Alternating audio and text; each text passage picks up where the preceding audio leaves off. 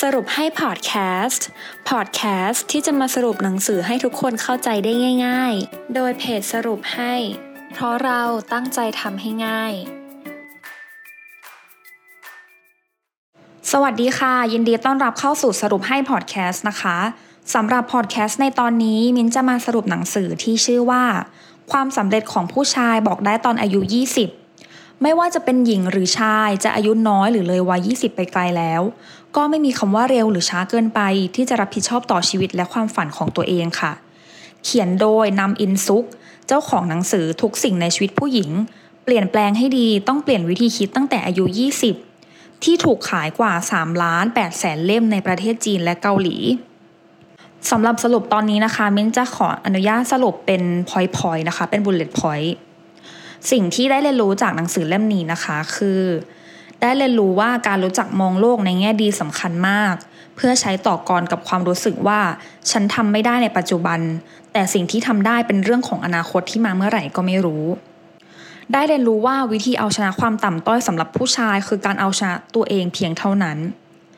ได้เรียนรู้ว่าวันนี้เราอาจขาดผู้หญิงได้แต่ขาดเงินไม่ได้แต่ไม่แน่วันหนึ่งเราอาจยอมทิ้งเงินทองมาเลือกคู่รักก็เป็นได้ดังนั้นเราต้องลำดับความสำคัญของสิ่งต่างๆไว้ในหัวและจับตาดูตัวเองไว้เสมอได้เรียนรู้ว่าถ้าเรารู้ถึงพลังของการลงมือทำทีละเล็กละน้อยวันหนึ่งเราจะค้นพบว่าตัวเองมีชีวิตในแบบที่ต่างไปจากเพื่อนร่วมรุ่นคนอื่นๆเป็นสิ่งเล็กๆแต่ให้ผลที่ยิ่งใหญ่ได้เรียนรู้ว่าถ้าไม่มีความฝันก็ลองตั้งเป้าหมายดูถ้าเราทำเป้าหมายเล็กๆสำเร็จก็เหมือนกับเราทำความฝันเล็กๆสำเร็จแล้วได้เรียนรู้ว่าการรู้ถึงความถนัดอาจเกิดขึ้นอย่างปุบปับฉับพลันแต่โดยมากแล้วเกิดจากการได้มีประสบการณ์ในสาขาที่สนใจแล้วค้นพบความถนัดโดยบังเอิญจากการทำงานนั้นได้เรียนรู้ว่าช่วงเวลาที่ยังไม่รู้อะไรเลยทางที่ดีคือยึดงานเป็นหลักและตั้งใจทำอย่างเต็มที่เมื่อใช้ชีวิตไปเรื่อยๆก็จะหาสมดุลในการทำงานได้เองการพยายามหาจุดสมดุลของชีวิตสำหรับมือใหม่วัย20อาจเสียสมดุลทั้งเรื่องงานและชีวิตได้เรียนรู้ว่าผู้ชายที่ประสบความสำเร็จมักจะเขียนอะไรบางอย่างอยู่เสมอเขามักจดบันทึกอะไรสักอย่างไม่ว่าจะเป็นสมุดหรือแอปในโทรศัพท์เพราะเขามักตั้งคำถามกับตัวเองและจริงใจต่อเป้าหมายชีวิตของตัวเองมากขึ้นได้เรียนรู้ว่าผู้ชายที่ประสบความสำเร็จมักมีการบริจาคเงินหรือไม่ก็ทำงานอาสาสมัครถือเป็นคุณสมบัติร่วมที่เจอในหลายคนและพวกเขาทำด้วยใจที่เป็นสุขไม่ใช่เพื่อการโอ้อวดได้เรียนรู้ว่าถ้าได้ลองทำงานเป็นหัวหน้าความสามารถในการแก้ปัญหาจะเพิ่มขึ้นความสามารถในการแก้ปัญหาเป็นสิ่งที่บริษัทรับคนเข้าทำงานต่างต้องการได้เรียนรู้ว่าถ้ามีโอกาสให้อะไรกับคนอื่นเส้นสายจะเกิดขึ้นอัตโนมัติดีกว่าพะวงการให้กับคนที่ดูจะมีประโยชน์ในอนาคต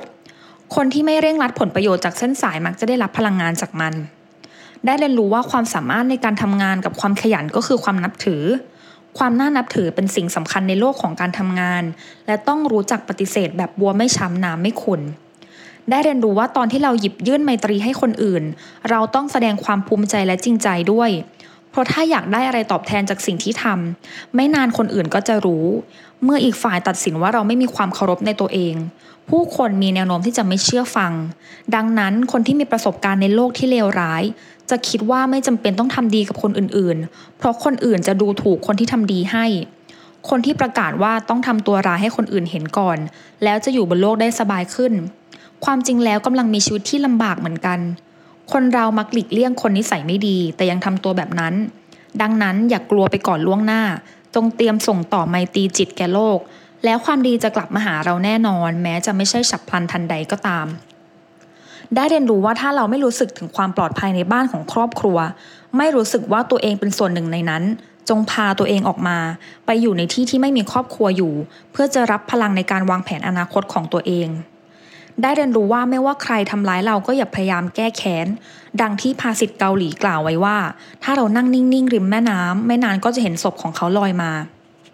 เมื่อเราออกไปสู่สังคมได้ผ่านประสบการณ์ทั้งความรุ่งโรจน์และตกต่ำเราจะแน่ใจได้ว่าคำพูดนี้ถูกต้องการให้อภัยคือการแก้แค้นที่ดีที่สุดไม่มีเรื่องไหนน่ากลัวเกินกว่าการที่ชีวิตของเราโดนครอบงำโดยคนที่เราเกลียดได้เรียนรู้ว่าเหตุผลที่ผู้ชายที่มีรักครั้งแรกช้าหาแฟนยากเพราะพวกเขาไม่มีประสบการณ์ลองผิดลองถูกในวัย20พวกเขาขาดความรู้สึกร่วมไม่กล้าที่จะแลกเปลี่ยนความรู้สึกระหว่างกันซึ่งนั่นไม่ใช่ลักษณะแบบที่ผู้หญิงชอบ เรียกได้ว่ามีอยู่หลายเรื่องที่หลายๆคนเนี่ยก็อาจจะไม่รู้มาก่อนเลยว่าเราต้องปรับปรุงเรื่องบางเรื่องเราอาจคิดว่าไม่เกี่ยวข้องอะไรแต่ความจริงแล้วมันมีผลกระทบไม่ว่าจะเป็นเรื่องงานเงินความรักและสุขภาพ